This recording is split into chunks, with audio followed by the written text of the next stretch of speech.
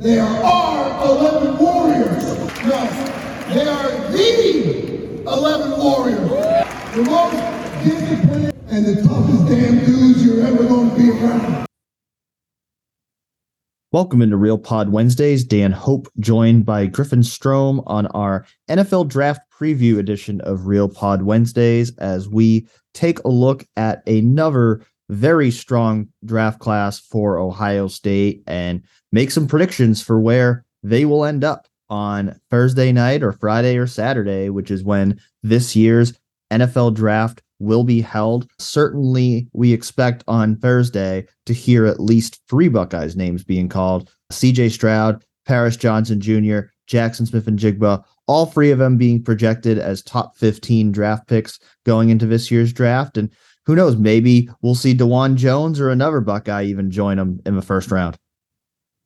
Yeah, Dan, it certainly should be a good draft at kind of the top of the order here for the Buckeyes, front loaded with some huge star names here. You just wrote a piece as well about how Ohio State's going to, set to extend its lead in terms of first round NFL draft picks over USC, I believe, Dan, is second in that category. Ohio State going to be up to 90 if Stroud, Johnson, and Smith-Njigba, as expected, end up going in the first round. Maybe more, though, Dan, because, there certainly have been a couple guys that have snuck into that first round, after those top 3 guys in terms of certain mock drafts here and there.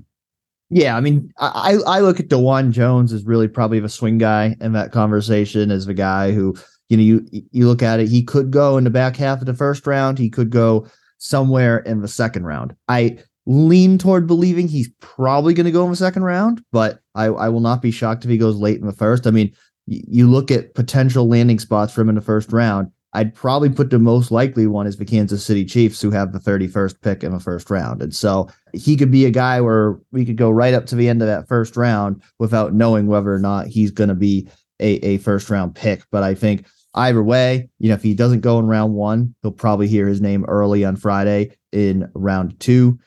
Zach Harrison has occasionally gotten a first round mock draft projection, but I would be more surprised by that. I think he's somebody who's very much in that day 2 range. Most of the mock drafts have had him in the third round, but if he bumps up into the second round, that wouldn't shock me either. I do think it's probably a stretch to think he could go in the first round, but this is going to be a draft that I think is going to be full of surprises. I mean, I think the only thing we think we know at this point is that Bryce Young, the Alabama quarterback, is going number 1. And I mean, as we sit here today, there's, Reddit rumors that Will Levis is going number 1, which I don't believe. But again, we always talk on this podcast about how things always change after we record. And this is one of those weeks where we talk about NFL draft. There's likely to be a brand new batch of rumors between now and the time we publish the podcast. And so it's going to be a fun draft to follow for sure. I will be in Kansas City to cover CJ Stroud, Paris Johnson Jr., and Jaxon Smith-Njigba, as all 3 of them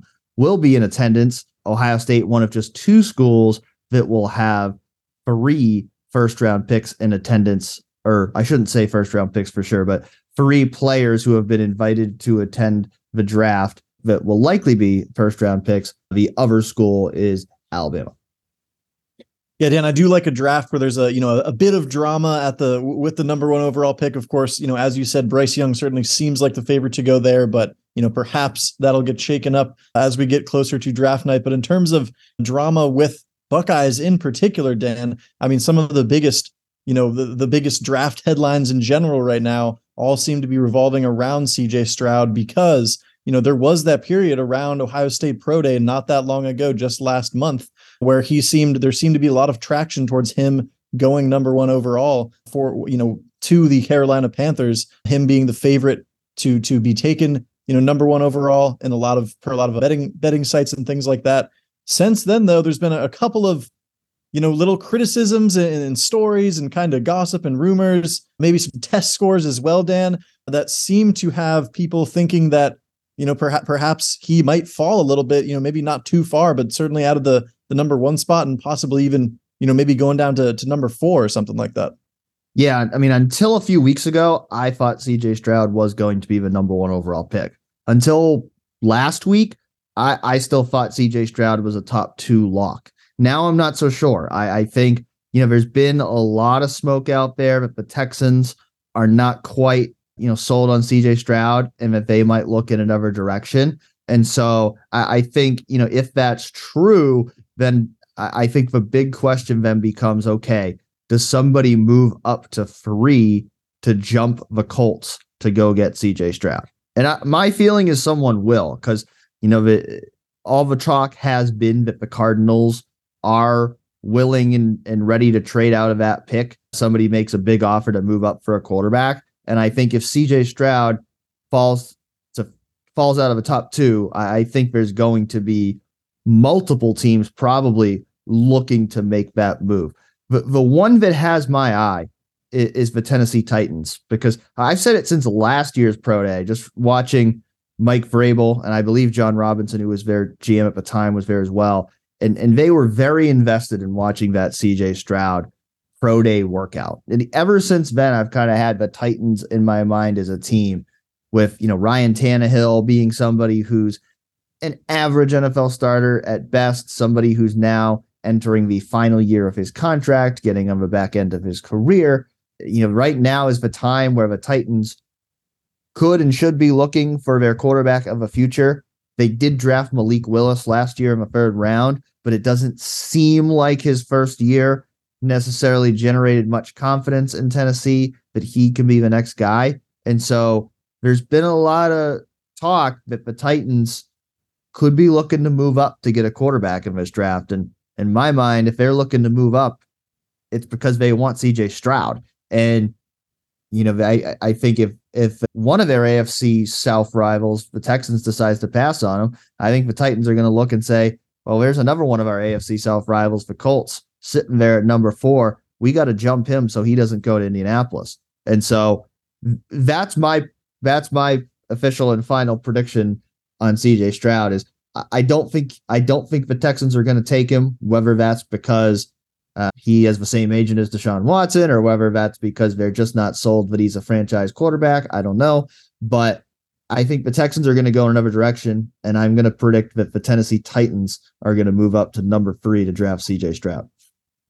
Well, Dan, let's talk a little bit here about, some of the reasons, or at least the hoopla surrounding, maybe why Stroud has fallen out of the top 2 picks, or if you even believe that, some of what we're hearing is actually causing, a little bit of a slide at the top of the draft order here. Because, first there was some chatter, like, pundits, analysts, former players, et cetera, talking on various, platforms, podcasts, TV shows, et cetera. One of the rumors was that, maybe some executives didn't think Stroud was super coachable. Then there was the whole story of supposedly CJ Stroud, quote unquote, ghosting the Manning passing camp, and that rubbing some people the wrong way. Of course, there was, certain people refuting that and saying that wasn't the full story, everything like that. But then after that, Dan, something that seemed to be a more logical reason, I would say, that maybe teams were looking at, if they were, dropping Stroud in terms of his stock, there would be the whole S2 cognition test, which supposedly Stroud scored an 18% on. But of course, I've also seen people come out and say that, that score might not even be accurate either. So what do you kind of make of all this surrounding Stroud, and, how much does it align with, the player that we've covered over the last couple of years? Yeah, I mean, first of all, I think the Manning Passing Academy thing is pretty silly. I mean, even if that's true, who cares?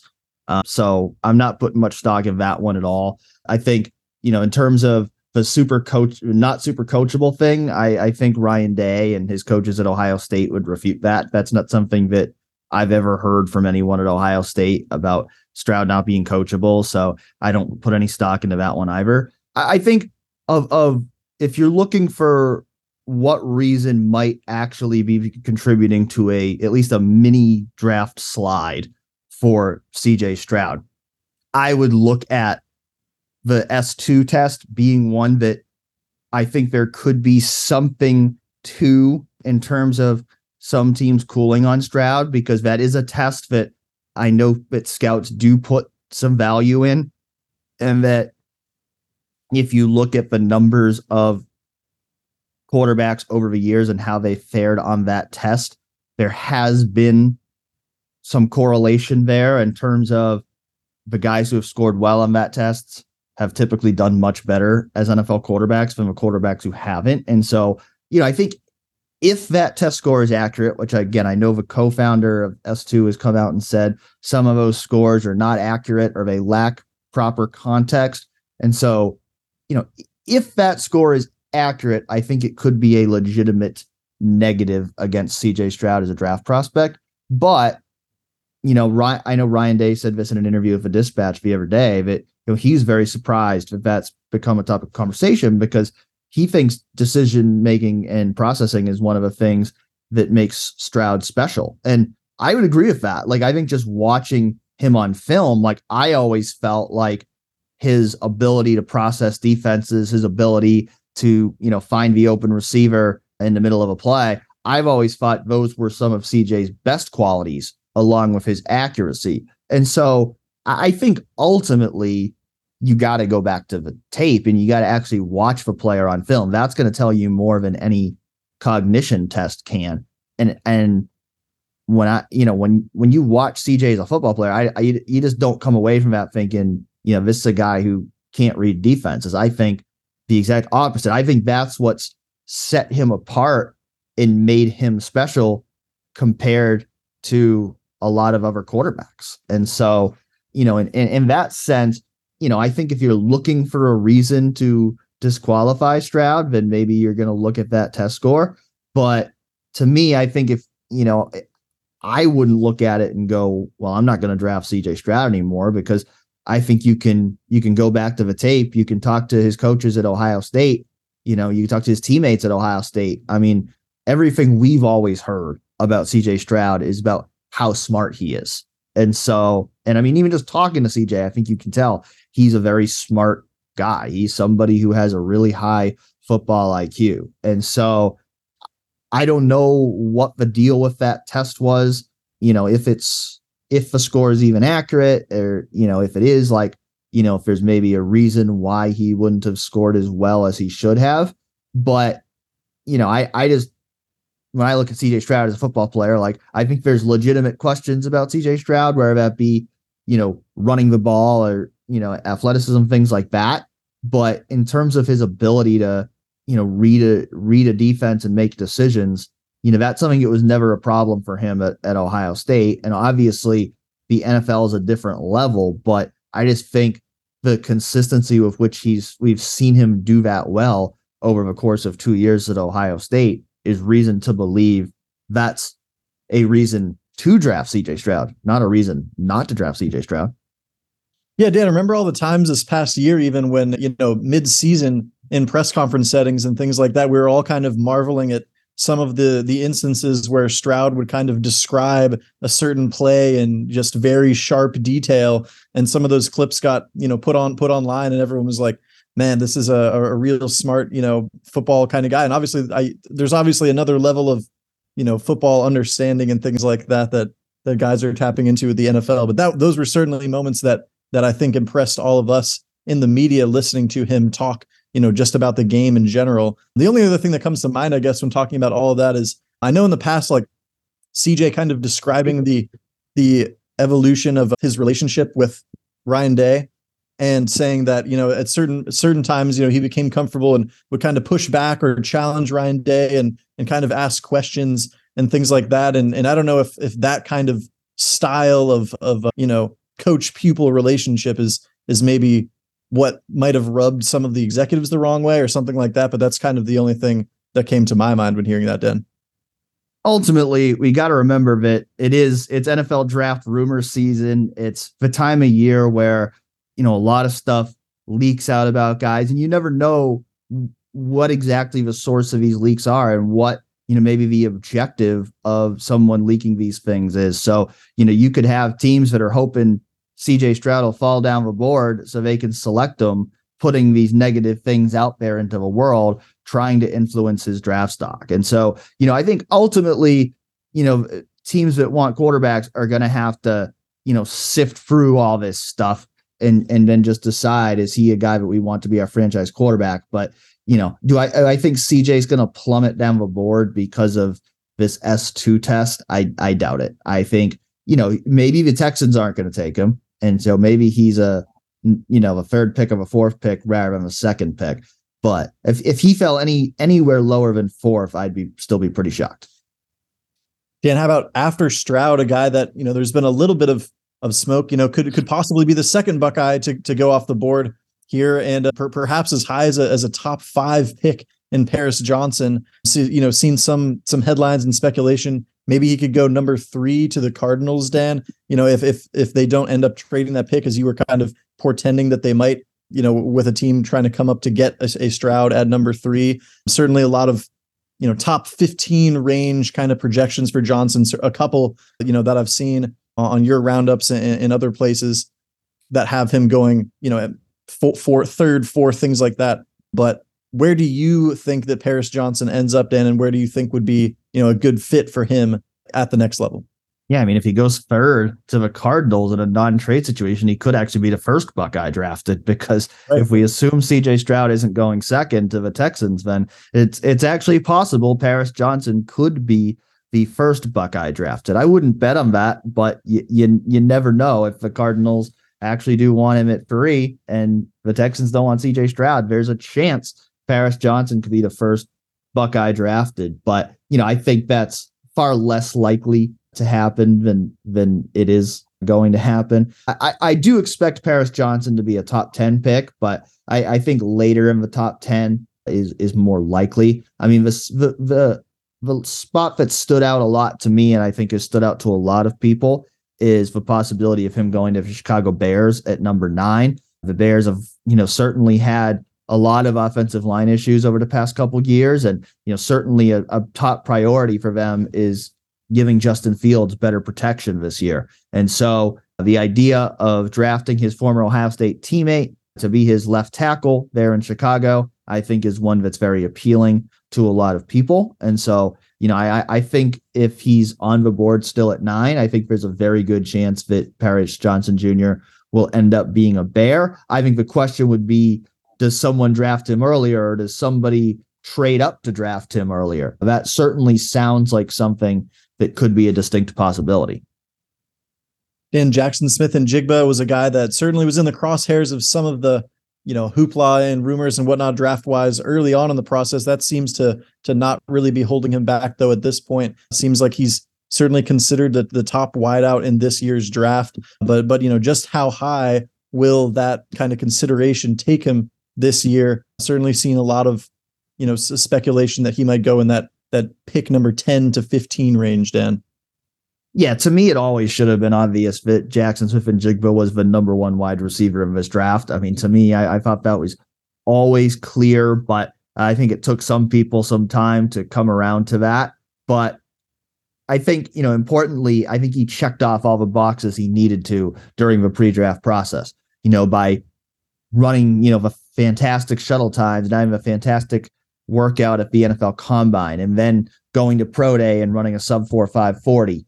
He showed he has enough speed. He showed he's healthy. He showed he has that elite agility, and he reminded everybody how good he is as a receiver. And so I think all those things put him back where he belongs in terms of draft stock, which is the number 1 wide receiver in this draft. Now, this is not considered to be as strong of a wide receiver draft as last year, when we saw 4 receivers, including Chris Olave and Garrett Wilson, go in the top 12. I think this year it's more likely we're only going to see 1 receiver go in the top 15. But I do think that receiver will be Jaxon Smith-Njigba. And that 10 to 15 range in the draft kind of feels like his sweet spot for me.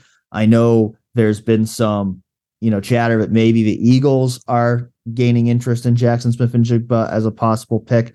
The Titans, if they don't trade up, I think they could certainly look for Jaxon Smith-Njigba because they have a need for receiving weapons. The Texans, again, I mean, if they, regardless of whether they take Stroud, if they take Stroud at 2, then to me, drafting Smith-Njigba at 12 would be a no-brainer. If they don't draft Stroud at 2, then who knows? I mean, they might take a defensive player at 2 and hope they can get another quarterback at 12.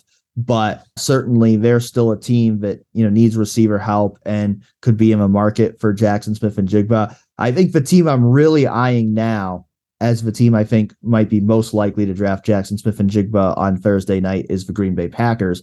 And a lot of it has to do with the trade that happened on Monday, where they finally finalized their trade with the New York Jets for Aaron Rodgers to go to New York. And as part of that trade, they flipped picks with the Jets, moving up 2 spots from 15 to 13.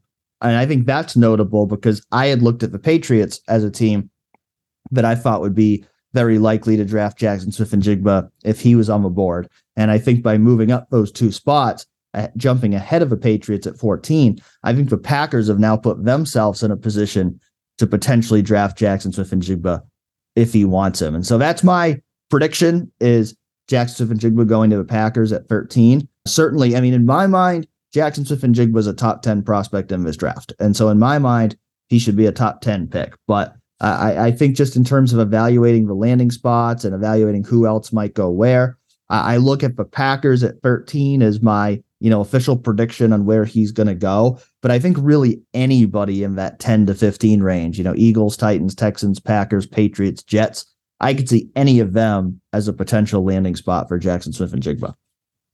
Yeah, maybe unlikely that he ends up slipping a couple extra spots there, Dan, but how fun would the fit be, with the Jets? Obviously, Garrett Wilson already there, Aaron Rodgers coming aboard. What a spotlight, especially for those 2 guys. I mean, not that Garrett Wilson, had any trouble making headlines and making highlight plays and turning heads last year in his own situation. But, with a guy like Aaron Rodgers, the amount of, attention he brings, potential success that offense could have, that would be a really fun situation to see unfold, I think. Yeah, no, absolutely. I mean, that would be a lot of fun. And I think Garrett would be pretty hyped if that happened. Yeah, for sure. We all know how highly Garrett Wilson thinks of Jaxon Smith-Njigba, well publicized in the past from their time together at Ohio State. Would certainly be a deadly combination there for Aaron Rodgers to play with in terms of wide receiver threats. But Dan, besides, those top 3 guys, we already touched on a couple of guys that, particularly Dawand Jones, that, maybe could sneak into that first round, but still, the 4 kind of next guys that seem, most likely, obviously, a couple of them more, locked in there as definite draft picks than others. But, you've got guys like Dawand Jones, Luke Wypler, Zach Harrison, Ronnie Hickman. Those feel like kind of the next 4 most solidified draft prospects, I think, for the Buckeyes. Do you have thoughts on where those guys end up, Dan? Maybe starting with Wypler, since we already discussed Dawand a little bit. Yeah, I mean, I see Wypler as a solid 3rd round pick. I would not be shocked if he ended up in the 2nd round, but a round 3 has kind of been the consensus on him throughout the draft process. I mean, I think he's certainly, a top 5 interior offensive lineman in this draft, top 2 or 3 center. And so, I think 2nd round, he could get some consideration. My thinking is he goes in round 3, but I don't think he's on the board long in round 3. I look at the Houston Texans in particular. They have a major need at center. And so if they don't draft a center in the first 2 rounds, I could see their pick, the 2nd pick of round 3, number 65 overall. I think that would be a very logical landing spot for Luke Wypler. And again, I mean, if they want to draft CJ Stroud and Jaxon Smith-Njigba, they could just keep the whole band together, draft CJ, Jackson, and Luke Wypler. That doesn't seem like it's going to happen, but I do think Wypler is a guy that they would be interested in, even if they choose to pass on Stroud. Yeah, and Zach Harrison, obviously a guy who we've talked about it throughout the pre-draft process. You're kind of still buying into his maybe potential, the physical tool set he has. Is his best football going to be ahead of him in the NFL, as we've certainly seen maybe from guys in the past that didn't quite turn into the statistical monsters at Ohio State that fans might have hoped for, but certainly a guy with the length, the wingspan, the frame, the height, almost above 6'5", 274 pounds. Did he have the 2nd longest wingspan or reach, Dan, in all of the combine behind Dawand Jones? Was that the stat there? I mean, arm length.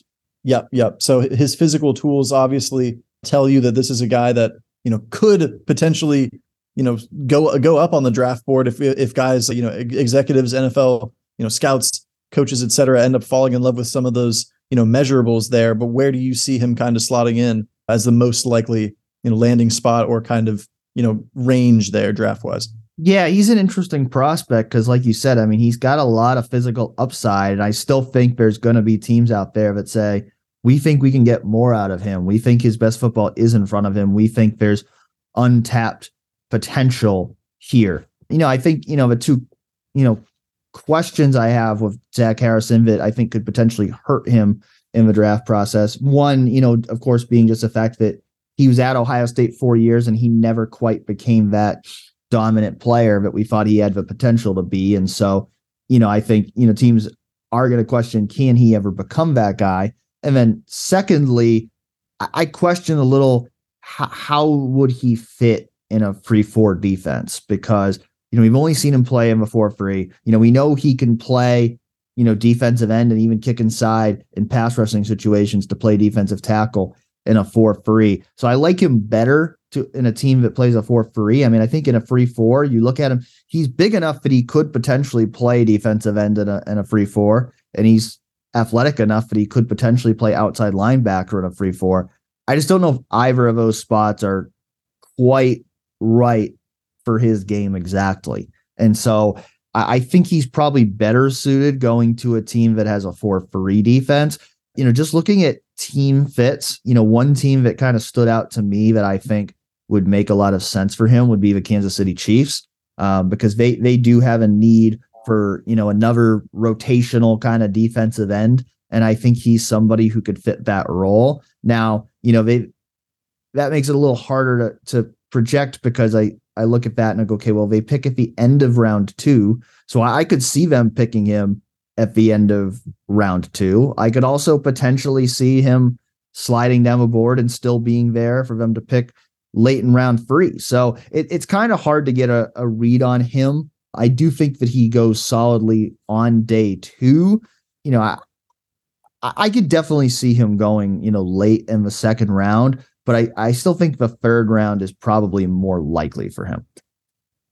And Ronnie Hickman's a guy that's really interesting, because on your mock draft roundup from a few days ago, quite a wide range of kind of where he might fall. Obviously, the veteran Buckeye safety played that, adjuster safety position, free safety in Jim Knowles' defense this past year. Obviously didn't finish his Ohio State career playing necessarily his very best football there towards the end of the season, but still a guy that, seems like he certainly should, end up hearing his name called in Kansas City, Dan, but perhaps not, in those early rounds.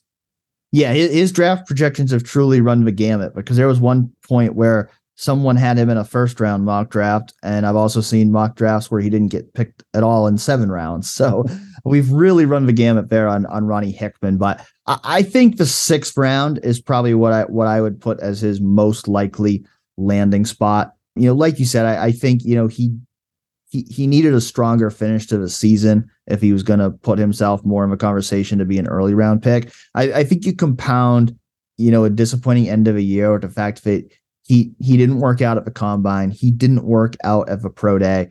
I just feel like his draft stock is trended in the wrong direction, that he hasn't had the opportunity to really kind of build momentum for himself in the pre-draft process. And I think, I think the good thing Ronnie has going for him is he's shown he can play free safety. He's shown he can play strong safety. So he has that versatility to play both roles. And I think that helps him a lot in terms of when teams are looking for backup safeties, which is the kind of players they're going to be looking for on day 3 of a draft.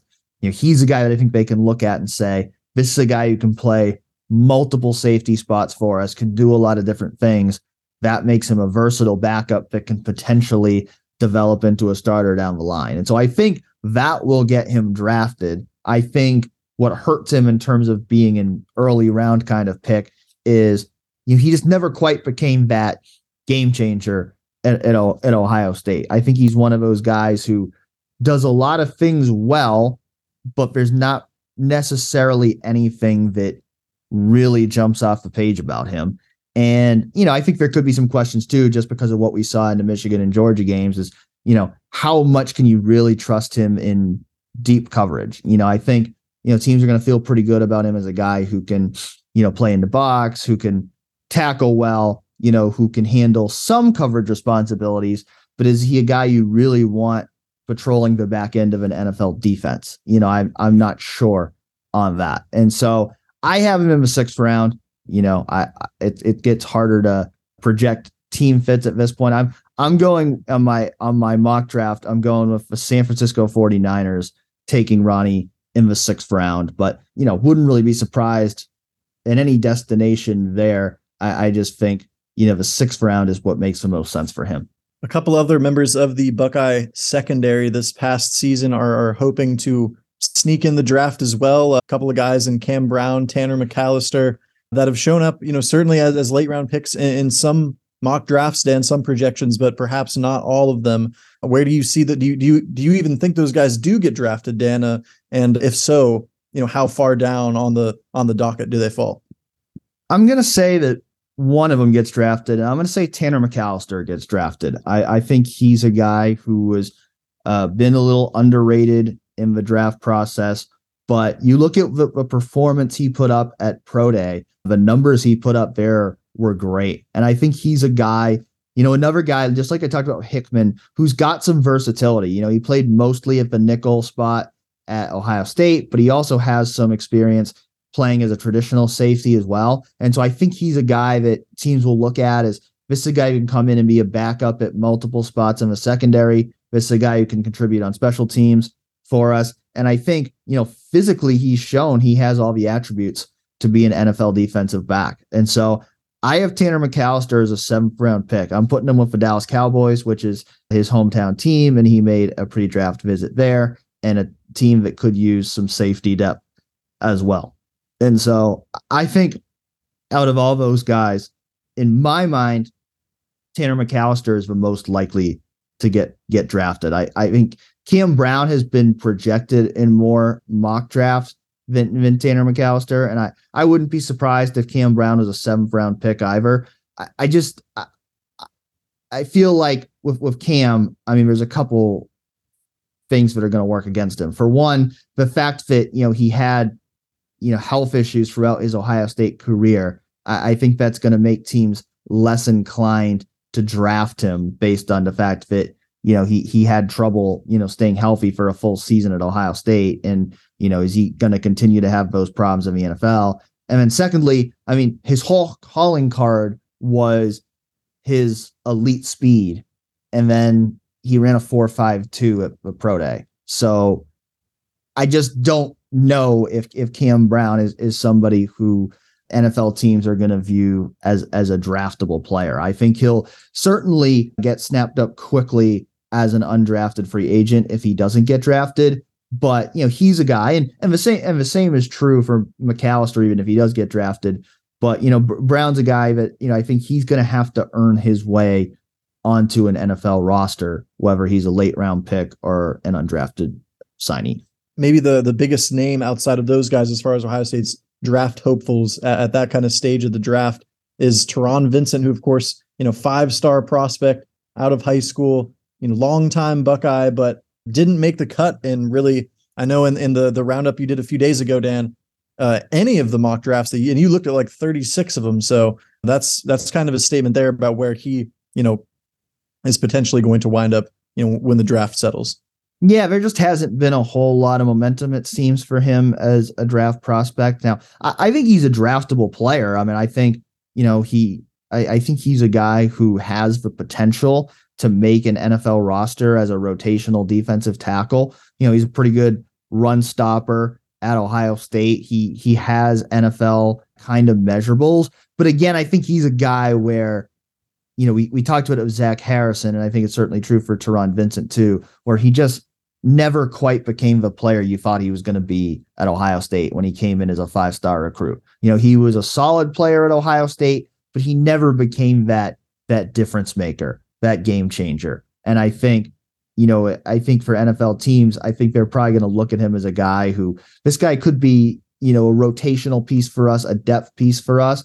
But right now, he's not a guy who's going to project to go into the NFL and be a starter. So I won't be surprised if Taron Vincent makes the roster of whatever team he ends up with. But at this point, it does seem to be more likely that he'll be going the undrafted free agent route. Though, I can remember, I don't remember if it was maybe 3 years ago or whatnot, where, Jay Sean Cornell got picked in the 7th round. And he was a guy kind of similar career to Taron Vincent at Ohio State. Nobody was talking about him getting drafted, and he ends up going in the 7th round. So when we're talking about all these guys in the late rounds, there's not really that much difference between being a 7th round pick and being an undrafted guy. So whether it's McCalister, Cam Brown, Taron Vincent, I mean, even guys like, Jerron Cage, you throw them all in there, they could get drafted. Even if people aren't projecting it, there is a potential that they could go, in that last round of the draft. So Dan, obviously there's still a few other Buckeyes that, would certainly love to get drafted, but perhaps, not likely to do so. But just wonder your thoughts kind of on the opportunities that might come for, guys like Palie Naioteote. That's another guy that, a one-time 5-star prospect. Things didn't go, exactly the way he would have liked in college, certainly at Ohio State. You mentioned Jerron Cage earlier, a guy like Mitch Rossi as well, who I know, Kevin Wilson certainly had high hopes for his potential as a guy that could, make an NFL roster and play in the NFL. A special teams guy as well, like Bradley Robinson. Also, Noah Ruggles as well, Dan, kind of interesting situation there. Any thoughts on the guys in that group that are, hoping to take advantage of some kind of opportunity this weekend as well? Yeah, I think out of those guys, the one who might intrigue me the most is Mitch Rossi. I'm not expecting him to be drafted because you just don't see a lot of fullbacks get drafted, and there hasn't really seemed to be much momentum for him to be drafted. But, I think he's a guy, with that skill set he has, of all the different things he's shown he can do, where he can be a fullback, he can be a backup tight end. He could be, an emergency running back or a pass protector at that position. He has so much experience on special teams. But I think he's a guy that if he lands in the right spot, has a chance to compete for a roster spot. I kind of look at Tennessee might be a perfect spot for him. He's a lifelong Titans fan who grew up near Nashville. Mike Vrabel, I think, certainly knows the importance of a fullback, having occasionally played that position in the NFL. And the Titans, their fullback from this past season, they actually did not re-sign. So they have a opening for a fullback. And so I kind of look at that as almost a perfect landing spot for him, most likely as a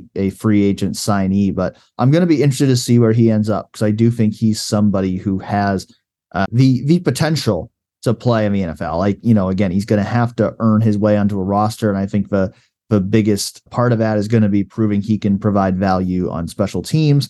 But I do think he has a skill set that, we've seen it. So, fullbacks usually have been used more in the NFL than they have been in college. And so I do think he has a skill set that gives him a chance of making it in the NFL. Naioteote, I'd be a little surprised if we see him.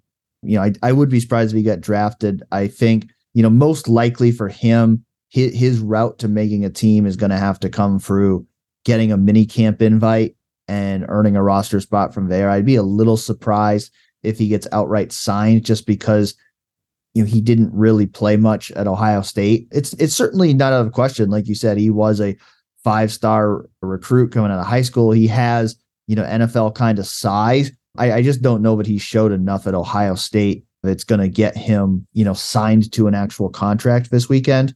I think, for Noah Ruggles, I think the challenge there is, he obviously was, again, you can't just put it all on that one kick. For his career at Ohio State over 2 years, he made over 90% of his field goals. And so I think you love his reliability on shorter field goals. I think the problem with Noah is, he didn't kick off at all in his second year at Ohio State. Obviously, longer field goals were a problem for him. And so I just don't know if Noah has an NFL leg. I think, again, he's a guy that if he's going to make a roster, it most likely starts with being invited to a mini camp and then having to earn his way up through there. And I would say the same is true for Bradley Robinson. I mean, that's usually the case for most specialists. There are some who get drafted and some who get signed, outright, but a lot of specialists have to start out by making a roster through a minicamp invite. And the good news is, every team typically brings, a kicker and a punter and a long snapper to their rookie minicamps. And so that's 32 opportunities right there. It's just a matter of then turning that into an actual roster spot. And I think, for a guy like Bradley Robinson, I can't pretend to be an expert on what exactly makes a long snapper an NFL player, but, obviously he's coming off the knee injury, is able to snap, but not necessarily able to do everything right now. And so I think that's something that could initially hurt his opportunity to where, he may have a better shot at, trying out for a team and making a team whenever he is fully 100% cleared, whenever that might be. And so, I think he's a guy that will get a look from NFL teams at some point. I just don't know if it's going to be immediately because of that knee injury. And looking at the whole draft class here now, I kind of threw out the Jets, JSN, kind of dream fit there. Is there anyone like that? Obviously you've thrown out, several kind of likeliest fits or good fits, but any kind of dream pairings for you from this class, or even, some of the guys that might go undrafted in terms of where you would really like to see them end up in kind of a fantasy world here?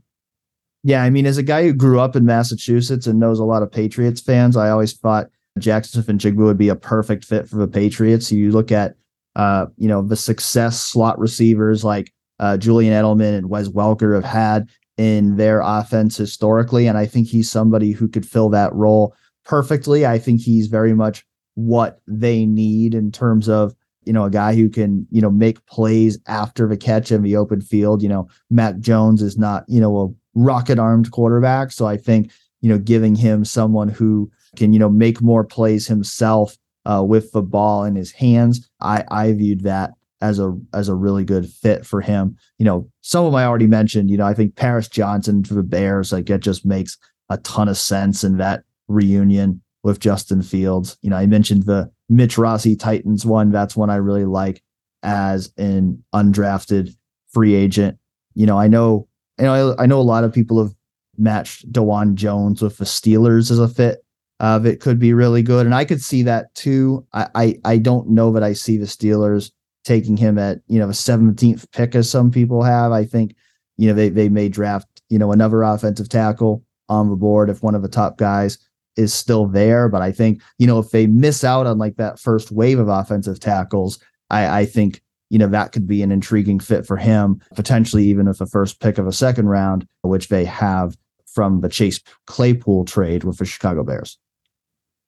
Then obviously as Ohio State cranks out, all this high level NFL talent every year, there's always, some historical milestones and things like that kind of come up kind of with each draft. There's certainly some fun ones this year as well. CJ Stroud, Dan, has the potential to be the highest ever drafted Ohio State quarterback, with Art Schlichter being the previous high at number 4 in 1982. So, if some of the scenarios that we talked about there play out with Stroud, that would be a cool one for Ohio State, although, potentially not that number 1 overall pick that we might have thought a while back.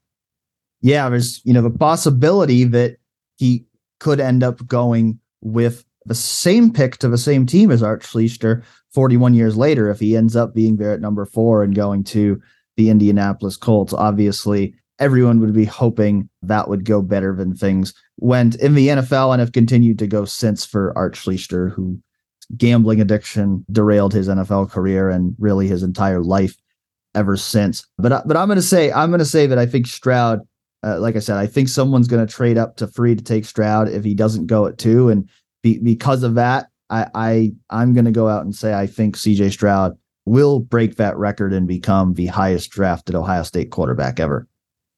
We all remember, obviously, last year, Garrett Wilson and Chris Olave going in the first round, and that was a very cool moment for the Buckeyes and Brian Hartline in particular. It could be a third first-round wideout in 2 years with Jaxon Smith-Njigba, of course, slated to go in a similar range as those two did last year. And obviously, with the likes of Marvin Harrison Jr. and the talent coming up behind Jaxon Smith-Njigba, there's sure to be more of those in the years to come.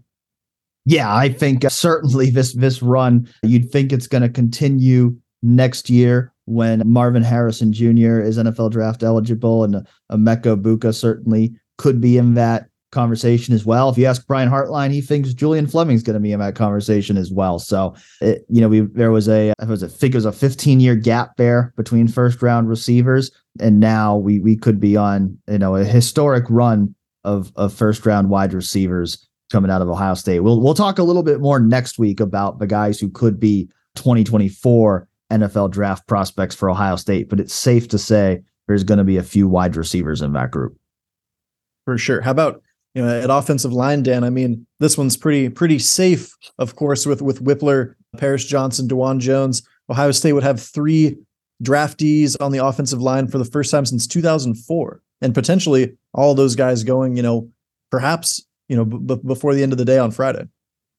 Yeah, I mean, that's going to help Justin Fry, I would think, on the recruiting trail to be able to point to having 3 offensive linemen drafted, likely one of them early in the first round, potentially 2 in the first round, and likely 3 of them in the first 3 rounds. So certainly, at a position where Ohio State has had some recruiting troubles in recent years, you would think that's going to give them a boost to see the talent that they've just put in the NFL. And Dan, Ohio State could also have 6 top 100 picks in this year's draft, which would be the 8th time that happened, the first since 2020. So, obviously not even that long ago. We'll have to see where some of those guys fall as far as that's concerned. But that's another cool one that, of course, the Ohio State coaching staff will certainly, stoke the flames of when trying to, pitch Ohio State to upcoming recruits and things of that nature.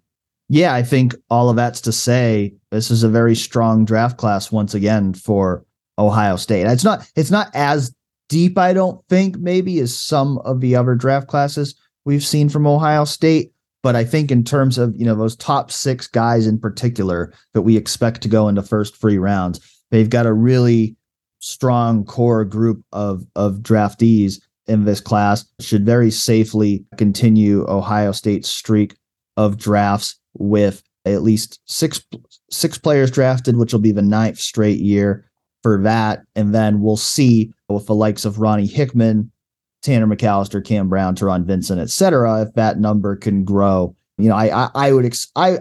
I'm reasonably confident Ronnie Hickman will be drafted and make it at least 7. Like I said, I'm going to predict that Ohio State will have 8 draft picks between, that Tanner McCalister, Cam Brown, or potentially someone else jumping in there. I don't know that I could predict multiple of them to be picked right now, but I'll say at least one of them will be. And Dan, you said this will be the first time that you're actually at the draft covering it, right? It will be, yeah. By the time you're listening to this, I will be in Kansas City. And so looking forward to covering it. CJ, Jackson, and Paris will all be there. And so stay tuned to 11warriors.com. We'll have a lot of coverage from that. We'll have interviews before the draft with them on Wednesday. We'll have interviews after they get picked. So it'll be fun to, get to be there for those guys as they have these historic moments in their life, and certainly looking forward to covering it. And unfortunately for, listeners that have been around for a few years, no beat eats segment as potentially, gets involved in some barbecue down there as well. Yeah, I mean, it'd be a little hard to film with just one person, but I definitely am planning to get some of that famous Joe's Kansas City barbecue. I think Garrick Hodge would be greatly disappointed in me if I did not go to Joe's while I was in Kansas City. So we're going to make that happen. I'm very jealous, Dan. But, as we kind of wrap up the show here, let's turn the page to the current state of affairs for the Buckeyes as we, head into kind of the summer and the post-spring window here, specifically talking transfers, Dan.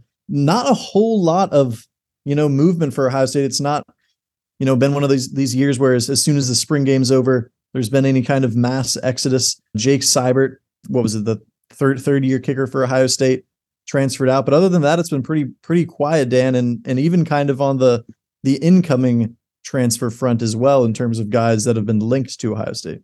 Yeah, again, I feel like this is where we're in the danger zone where who knows what will happen in the next several hours before this actually gets published.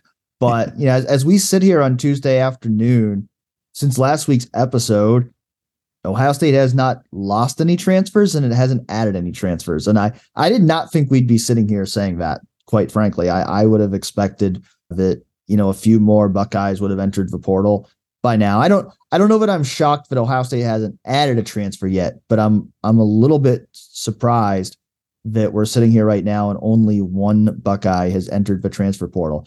Still time for that to change, but not that much time for it to change because the portal closes again at the end of this weekend. And so we'll see if we see some more, late transfer movement for guys actually leaving the Buckeyes. But so far, the retention has been extremely high.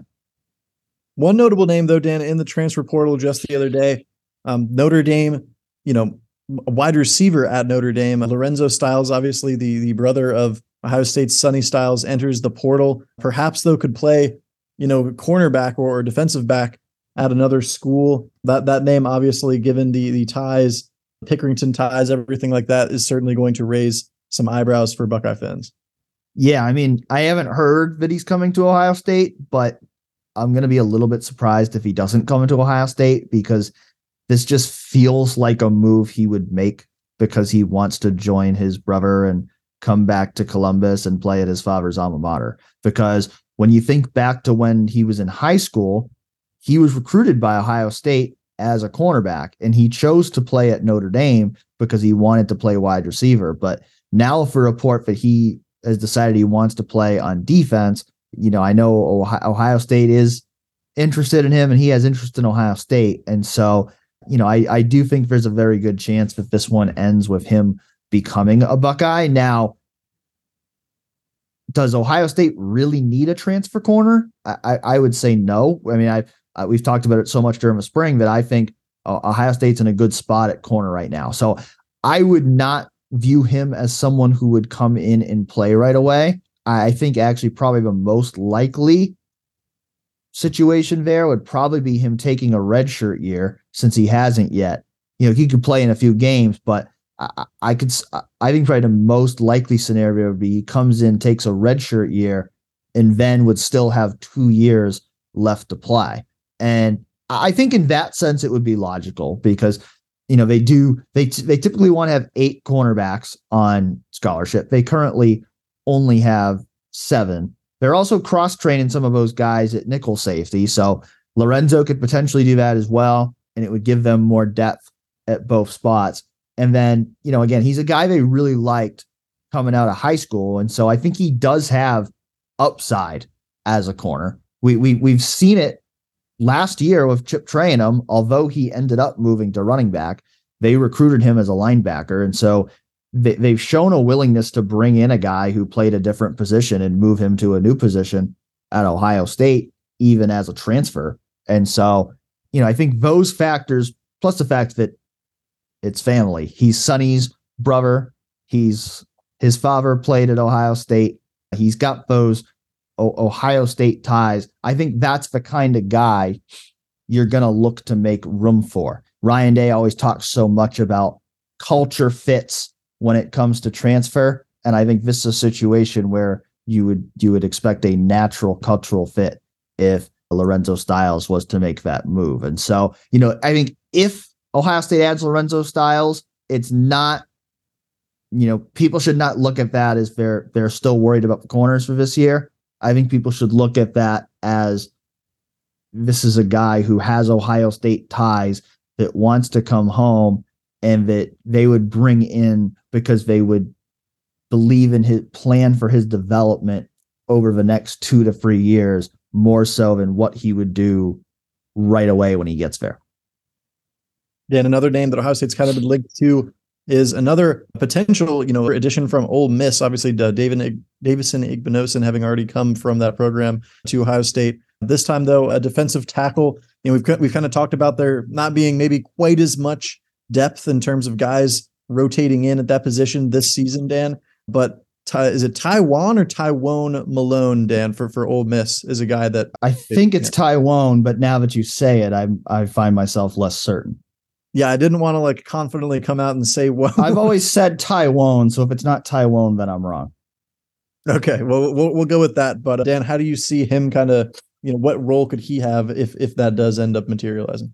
Yeah, I think he would be a depth piece for the Buckeyes. I think, a defensive tackle, I think, the top 3 are solidified in terms of Mike Hall, Ty Hamilton, Tyleik Williams. not sure which two will start there, but I think those are the three guys that are going to play the most snaps. And so I think, bringing in a Tywone Malone would be about fortifying that depth behind them, because they only have two other non-freshman defensive tackles right now in Jaden McKenzie and Hero Kanu. So they certainly could use one more veteran there at DT. He also played some snaps at defensive end at Ole Miss as well. So, he's a bigger bodied guy, 300 pounds. So I would think he would play DT at Ohio State, but he could potentially offer some versatility to play on the edge too in certain situations. And so I think he would be a good addition for depth purposes.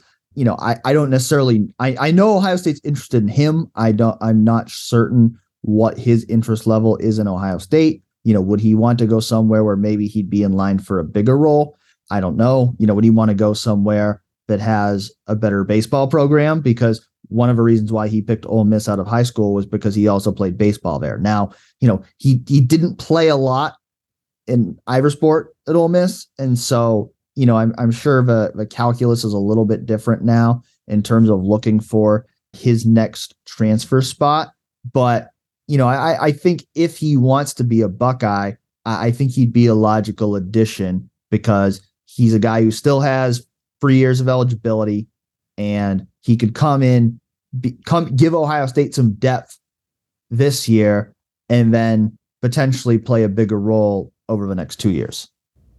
Some breaking news here on Tuesday afternoon as well, as it's been reported that San Diego State offensive tackle Josh Simmons will be making an official visit to Ohio State on Friday. Simmons was the starting right tackle at San Diego State last season, and obviously we've talked about it a lot, the possibility of Ohio State bringing in another offensive tackle here in this post-spring transfer window to upgrade that position. Simmons wasn't necessarily great in his first season as a starter at San Diego State, but you look at his pedigree, he's a guy who was a 4-star recruit coming out of high school. He had a lot of big offers from major schools like Oregon, Georgia, Michigan, Oklahoma, Penn State, USC, just to name a few. So this is a guy who has potential, certainly, to be a starting offensive tackle at Ohio State, whether this year or down the line. And probably of all the guys who have been in the portal so far, the one who would make the most sense as somebody who could come in and compete with Tegra Shabola and Zen Michalski for that starting right tackle job. So we'll see what happens there in terms of whether Ohio State is able to land him or whether any other offensive tackles enter the portal that might be starting caliber players for Ohio State. But certainly that being the number one need for Ohio State in the transfer portal, Buckeyes have to explore whatever options are out there. And we now know that they're taking a close look at least one in Josh Simmons. Well, Dan, as far as transfers go, we're going to cross our fingers and hope that no major news breaks within the next 10 minutes, as it sometimes does, before this gets out to everybody listening on Wednesday. As far as the draft, though, we know when that will be happening in Kansas City. You will be on hand to cover the entire event, and we'll be back to recap all the festivities from Kansas City and beyond next week on our show. Yep. Thanks for listening, everybody. We'll catch you next week.